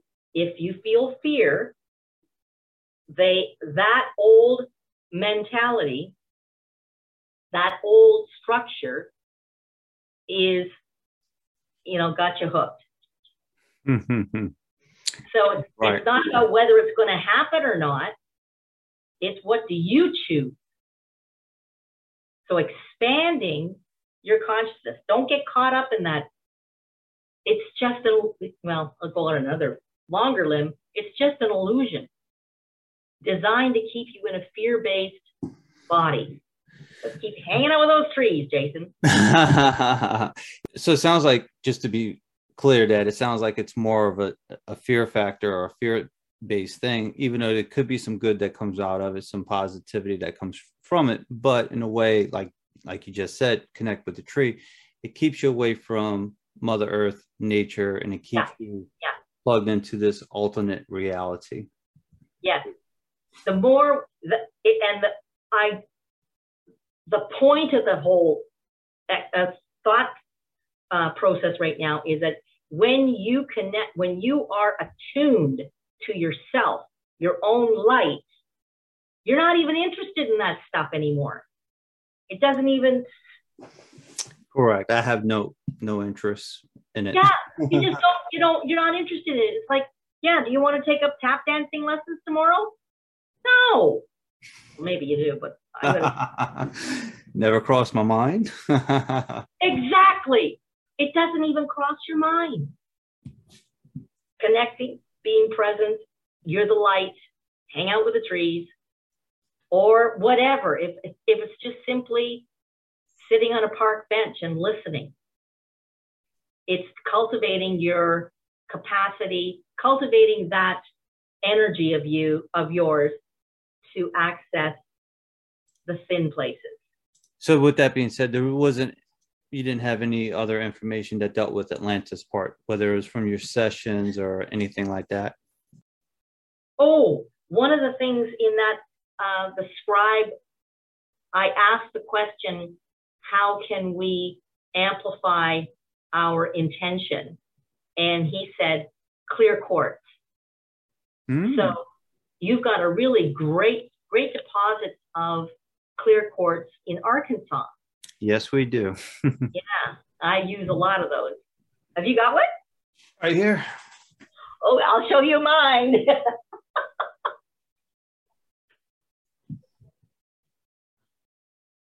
That's the bottom part. Oh, wow, that's beautiful. And this one I ordered from a crystal mine, and I thought this one was pretty cool because it has little crystals. Yeah. So there's one. Yeah. And there's two sticking out. So it's pretty clear crystal. Yeah. And it looks like an ice cube. It's so like watery. Yeah. So this is one of my favorites because it has the two poking out. Do you know what do you know what the spiritual energy is of them and their intention? To clear out energy? Well, it's also to anchor in new energy. Oh. Yeah. Got that. Yeah. So if you wanted to, using that in unique circumstances, anchoring in the new energy that's coming in. So those crystals that you have in your room right now are going to be receiving all this energy that's coming from all these people that you're interviewing. Now there's a crystal that you may want to take to the tree. Yeah, I'll do it. I'm going to go to the backyard with it. And just sit there with it. Yeah. It's if you speak to Earth like if you speak to Earth with the love that you speak to your wife and your kids and the love that you have for them, speak to Earth that way too. Just put your hand there. It's no different. Interesting. Yeah, I bought these crystals in bulk for a project that I was working on, the crystal energy bed. And I was working on that. It deals with Atlantis. So when I bought all these crystals, that was one of them. And then we're already in Arkansas, and they had a yard full of them, and all you had to do was just go in the front yard and pick whatever crystals you wanted. And we came back with a bunch of them, and it was very cheap. You know, the crystal I just showed you, this one was more expensive, the clear one. But when I was buying them in bulk, I was like, oh, this one's cool. I like this one. I just kept it, you know, and I said, I'm going to save this one in my office. Did the scribe say anything else about the crystals in Arkansas? Well, she didn't say Arkansas crystals, because remember, both scribes don't come to Earth. Right. True. Okay. There was this funny little feeling of like, oh no, we don't come to Earth. Okay. Anyway, no, she said using the clear quartz crystal. Now I use mine when I go into Dreamtime. I put it on my forehead, and then I set my intention, and that anchors in. Also, you can use Lemurian crystal. Okay. What's that? Just to be clear. Well, Lemuria and Atlantis, they were all kind of connected. Connected. And the Lemurian crystals have these striations all the way, like let's say, for example, it's this tall, and then there's these little striations, horizontal striations. So is it still clear quartz? Is it still quartz crystal? Okay. Yes. It's clear quartz, and it has the striations. And I remember explaining it to somebody. What are those lines? I said, well, it's like a barcode. Ah. So it's like Akashic information. Uh-huh. That's what Lemurian crystals are for. It's like accessing Akashic information. And I just said, it's like a barcode that you see on, a box of cereal or something. It's information that gets scanned. And you have this information that you're scanning through your third eye. And asking, always ask. And just ask for information. Okay, what would I like to learn about now? So you, Jason, that's something that I would love to hear from in future. The questions that you're asking about Atlantis. Have you ever done a session on your Atlantean lifetime? No, I have not. But someone said they saw me there. They're like, oh, I see Jason. And he has crystals. And he knows how to activate them. It was a cool session. They sent me a copy of it. And she started laughing. She goes, but he doesn't remember, but he will one day. And she started laughing a little bit. I was like, and he knows how to activate it. We need to talk to him about it. And I was like, Sarah, I don't know what you're talking about. I do not know. So that's the one I interviewed in episode 3, Sarah Brisman Cosme. She's the one that had her session. But for me, when I had my session for QHHT, one session felt like the Wild Wild West, like Clint Eastwood type. Yeah. That was one. And then the other one looked like it went back to colonial times, like maybe where it was like the British Empire, possibly. I remember seeing redcoats and stuff like that, like the colonial times. So that's what it felt like. And then something happened and I got pulled out, and then that was kind of it. Yeah. But one day I will have to explore it to find out. Now, because you're so interested, that's where I say this: when you listen to your barometer, there's something they're wanting to give you the information. And every time you say, well, I'll get around to it someday. Now. And you can access that again in Dreamtime, and they can actually take you there. You may not remember all of what they show you, but you'll wake up with it. And that's when the downloads occur. Now, I did ask multiple times, like, hey, show me a lifetime in Atlantis in my dreams. But I would take your advice as well. Your advice of, I will remember my dreams, saying that as well. Yeah. So maybe that was a key part of it. Yeah. Because there's like, we just showed you, buddy. You don't remember it? Because I'll wake up. I was like, oh, nothing happened. I don't remember anything. And then continue on my day. And they're like, oh, we just showed them all that stuff. Yeah. Here's what you do. Like at nighttime, when you drift off to sleep, your brain waves slow down. That's like theta, then delta. Delta's being deep sleep. The left brain, the logical, linear, rational, that kind of goes offline. But the right brain, which has the images and metaphors and visuals and creative aspect of your brain, is in the right brain. When you wake up in the morning, remember just a little snippet and then repeat it, because now you have to take it from the right brain into the left brain, long-term memory. You're just taking it from one to long-term memory, like trying to remember a poem. You don't read it once and then you memorize it. Of course not. You have to train. You got to train your brain to remember. So throughout the day, I will remember my dreams clearly and succinctly upon awakening. Because upon awakening could be at 3 o'clock in the morning, and you've been given a dream, and you wake up, and it's like, whoa, what's going on here? You can get downloads in the middle of the night. I will remember my dreams upon awakening. Right. And then when you wake up, replay it. Like you ever seen a movie once and then go back to see it again and go, I don't remember this movie at all. The reason why I bring up Atlantis is, especially for this series, because I see similarities, whether it's from Dolores Cannon's book, Edgar Casey's book, and even Sarah's new book. I see similarities of stuff that happened during the days of Atlantis that is happening now. And that's why I was bringing that up. So that's why I was wondering if there was any information that has ever came across in any of your sessions about that. But yeah, it was a session where a woman was wanting to get information because things were collapsing in the Atlantean structures. She said, somebody's done something and I got to get this information. And she was running across a bridge trying to get this information to somebody and didn't make it. So that's one of the things that you may want to be aware of, that maybe that lifetime wasn't all chocolates and roses. No, from what I understand, no. There's a dark past, a dark history to it. So it's kind of like very similar to our times, where there's a lot of good things that are happening right now. Yes. But on the flip side, there's some evil things going on as well. But even during the times of Atlantis, they were doing even a little bit more evil things during those last days of Atlantis.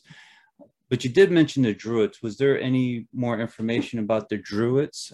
I heard about it. I don't know much about them. I know a little bit. Was there anything else you wanted to add about the Druids? They were held in great esteem. They were like the lawyers. They were the healers. They were the judge. They were the leaders. They were the shamans. They were like the whole package of spirituality and justice. And gotcha. That's the position that they held in their communities, and not just Ireland, but other countries as well. And it was primarily a Celtic form of leadership. Okay. Druids. And the Druids, where were they more focused at? Were they more focused in Ireland or the whole region? I say Ireland is where they became. Again, we come back to that metaphor of Ireland having like the concentration of so many things that have occurred, like Greek mythology, Roman mythology, and then what we have with our own, the reset and the world, the WEF, and then of course Atlantis and spin places. It's like condensed form of, that's a good word, a condensed form of humanity and the history of humanity. So we want to see what's happening on the planet. We can see what's happened to Ireland, particularly gruesome in some portions of Irish history. So, but again, I want to return to you, Jason, awakening that, and there may be a shadow for you to see for yourself. Yeah, I wouldn't doubt it. My brother, I guess he had to face some of his shadows. So, and he called me up about some of his stuff. So I'm pretty sure there's when you say shadows, I guess that would be some sort of awakening. When you mean the things that we have to see about ourselves. right. Mm-hmm. Going into that cairn and into the darkness, like the dark night of the soul, and go finding out, oh, yeah, because when you clear it for yourself, you clear it for humanity. Yeah. Talking to Daniel, it was part of the bonus footage as well, but this dealt with, something that happened when I was a younger child, when they were talking about the secret space program. I was just there for support, just there to see, Suzanne speak and Mark as well.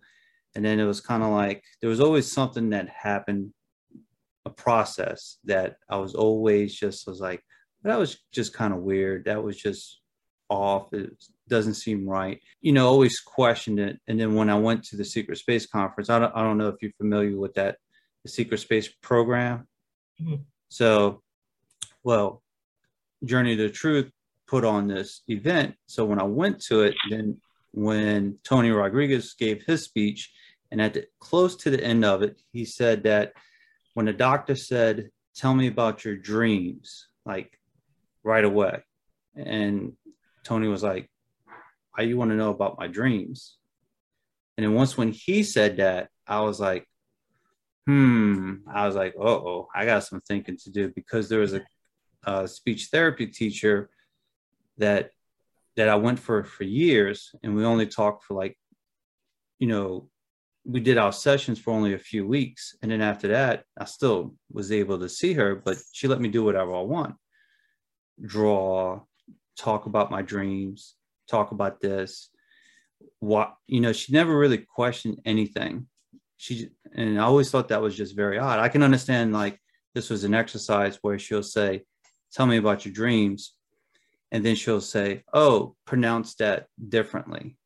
Or are you saying that wrong?" But that never happened. So then I always thought that was strange. And I'm like, maybe that's one of the things to explore. Maybe it's like you were saying, like maybe it's one of those shadow things to look into.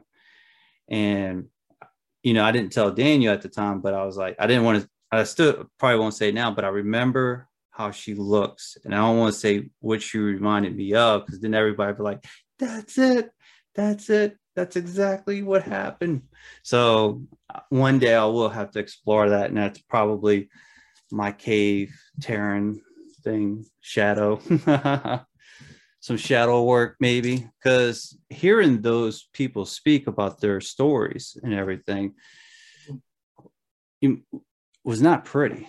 It was pretty cruel and deep and brutal, so I'm like, and I don't recall any of that stuff, but I always thought that was interesting, why I was the only one that saw this lady, and why we talked about dreams. And she'll just write it down. She just would write it down. And I'm like, never thought nothing of it for a long, long time, and just always thought it was weird. That's one of the shadow things I'm assuming to work out. And I told Tracy about it. And then Tracy said something like, "Yeah, you thought you was all here for laughs and giggles and having a good time." She's like, "Yeah, you got a bigger story than what you think." And I was like, possibly, maybe. So if I may say that, just in listening to you, the courage that you have just doing what you're doing, and now the courage that it's going to take, and what courage is heart. True. Be willing to explore that.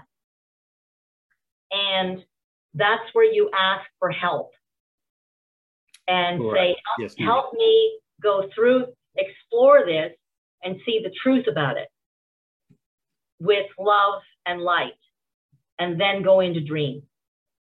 And let this is how I I talk to God.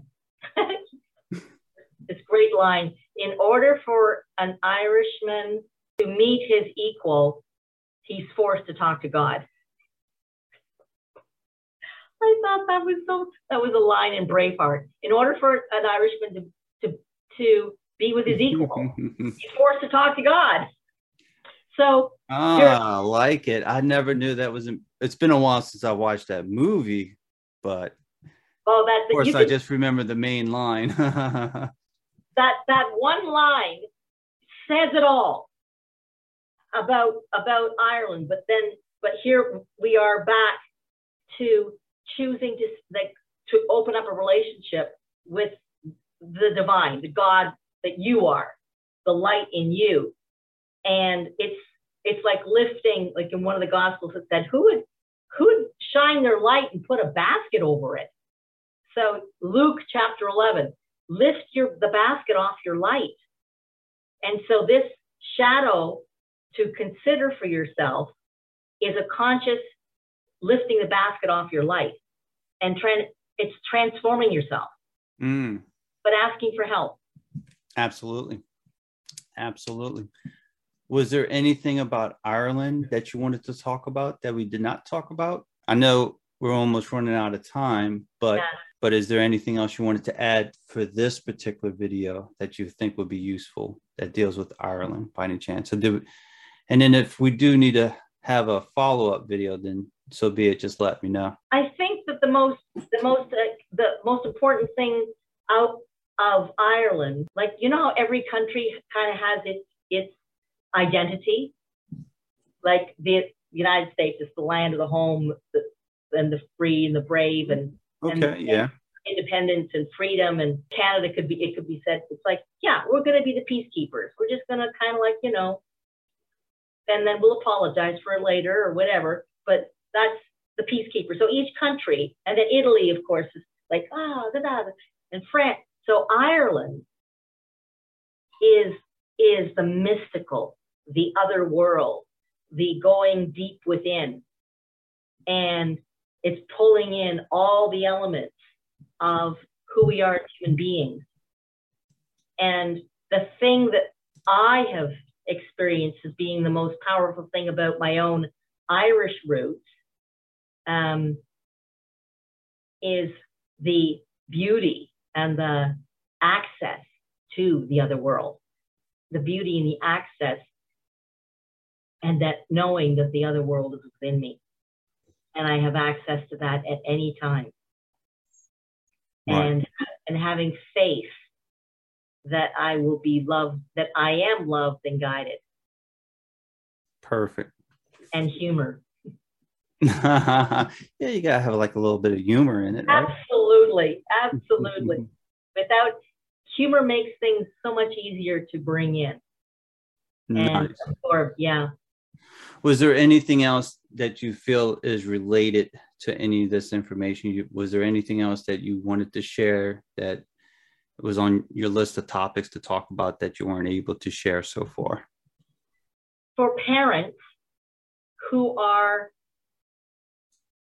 that are bringing in or being the vessel for the souls that are coming in now, to listen to their kids, to listen beyond, like listen through the veil, listen through the thin place, because from the time they're born to they're about 10 years old, they're still in the other world. And so when we speak to our kids, listen for that aspect of that quality. I remember once being in the car with my son, and he was 4 at the time. And it was my first past life regression, was with my son. And we're sitting in the car and we're driving along and he's sitting there. And then all of a sudden he points out the window. He's 4, points out the window and he says, I died over there. Really? And I knew immediately something had shifted. Like something took place. You died over there. What happened? There was a fire. Everybody else got out, but I died in the fire. Really? What else happened? Do you remember anything about yourself? And he said, I was a girl that time. That's what he said. I was a girl that time. I was 12. Everybody else got out, but I died in the fire. And then I asked him, do you remember your name? And then he goes, you know my name, Mommy. Then, boom, he's back. Oh, no way. That was I was that was how I was 25 years old when I first heard my first past life, had my first past life regression with somebody. Oh my goodness. Wow. Yeah. And my other son, Matthew, he, in his session, I asked him, can we check out where we were before in another lifetime? Sure. So I asked him, where were we? And he said, we were brother and sister, and we were in Scandinavia, and our parents died, and they left us some money. And you could, when you're looking at a person's face and you know that they're not here, they are someplace else. Mm-hmm. We're on a boat. It's a big boat. I could see he was looking up. He could see the mast of the boat. And then he just said, we're going to America. And then he said, we died young, but we had a blast. Wow. So brother and sister, and that's the kind of relationship that he and I have now. But there's, again, the thing that I wanted to really reiterate with your American listeners is just how extraordinary and unique and a gift as an energy on the planet that you are to the world, and that you're loved. Thank you.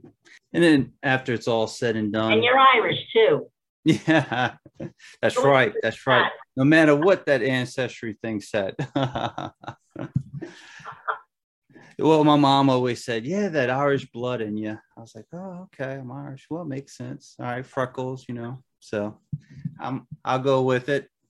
They seem like a cool bunch. Yep.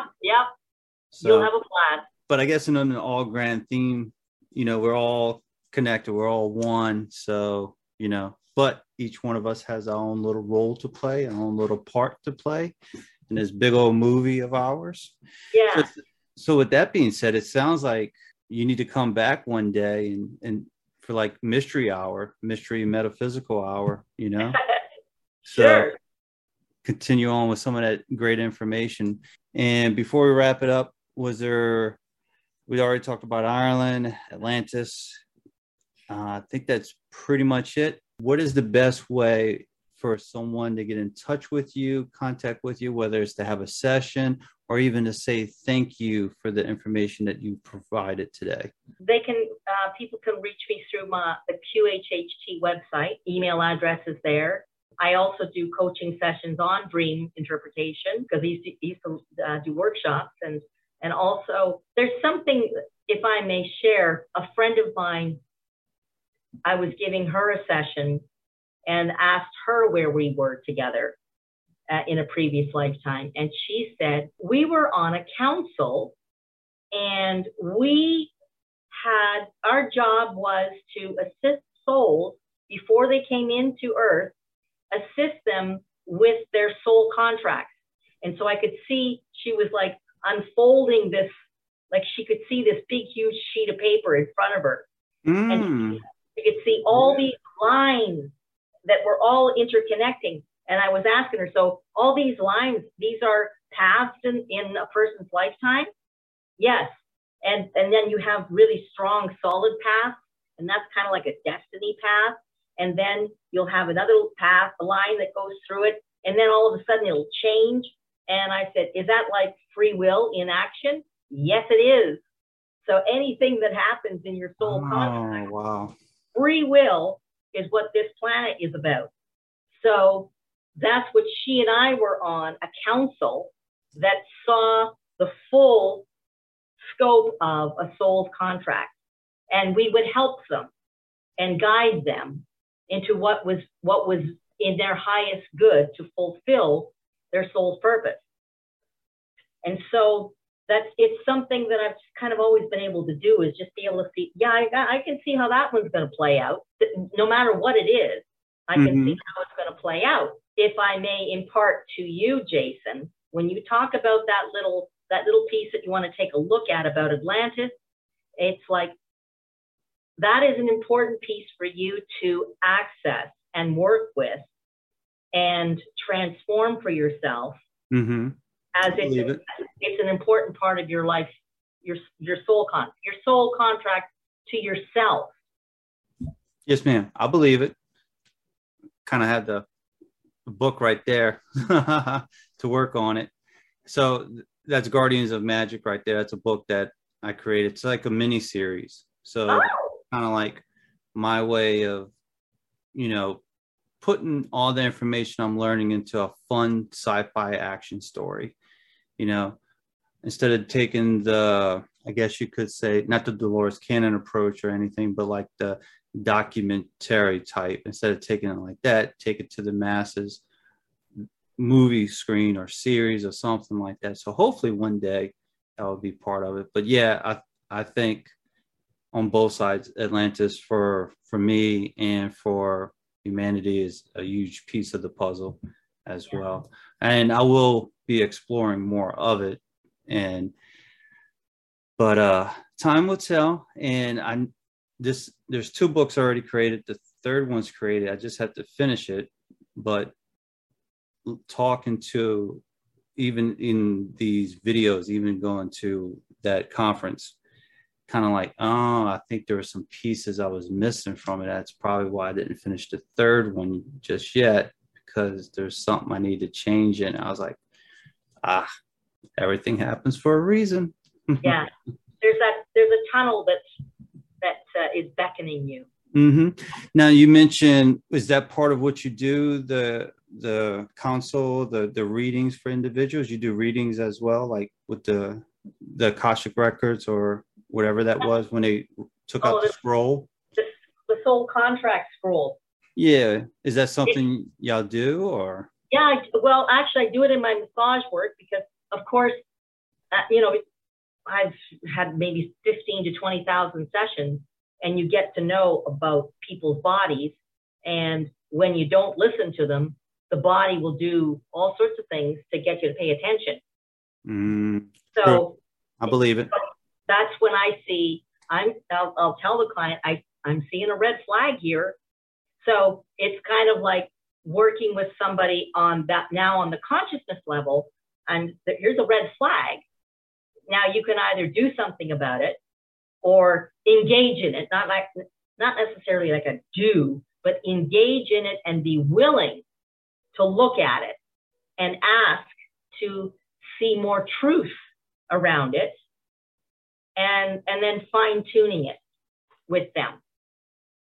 So that kind of work as well. Does that make sense? Yes, ma'am. Yes, ma'am. Absolutely.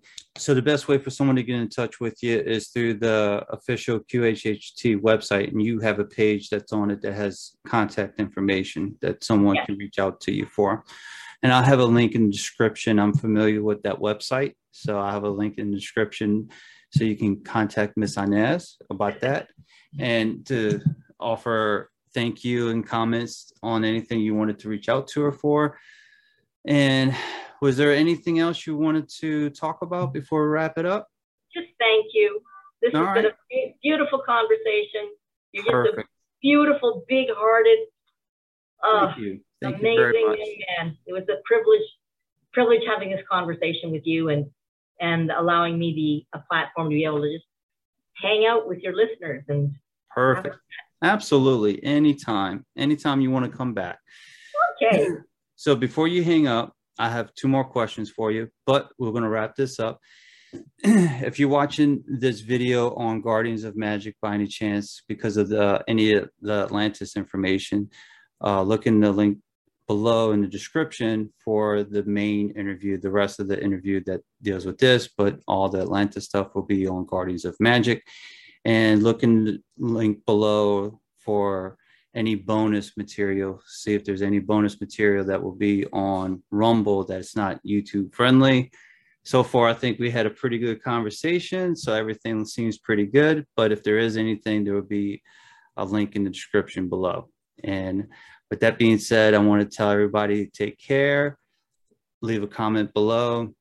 Tell me what you think about the information. Can you relate to anything? Or even if you're Irish, or if you even want to go to Ireland.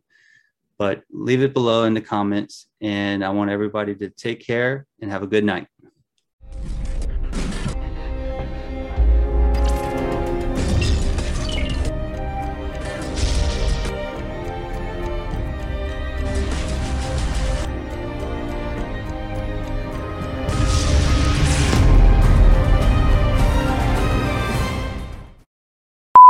one of the things that was, you mentioned how me and Daniel didn't go into much details with the British Empire. So I did a little bit more research with John Dee. Just after I did the interview with Daniel, I did a little bit more research to find out a little bit more information on John Dee on YouTube. And Daniel's episode was 007. And what was funny was that on the YouTube video, they said John Dee was the 007 of the Queen of that time frame. I was like, how you like that? I said 007. Yeah, he's episode 7. He's a big fan of John Dee, and John Dee was the 007 for the Queen of that time.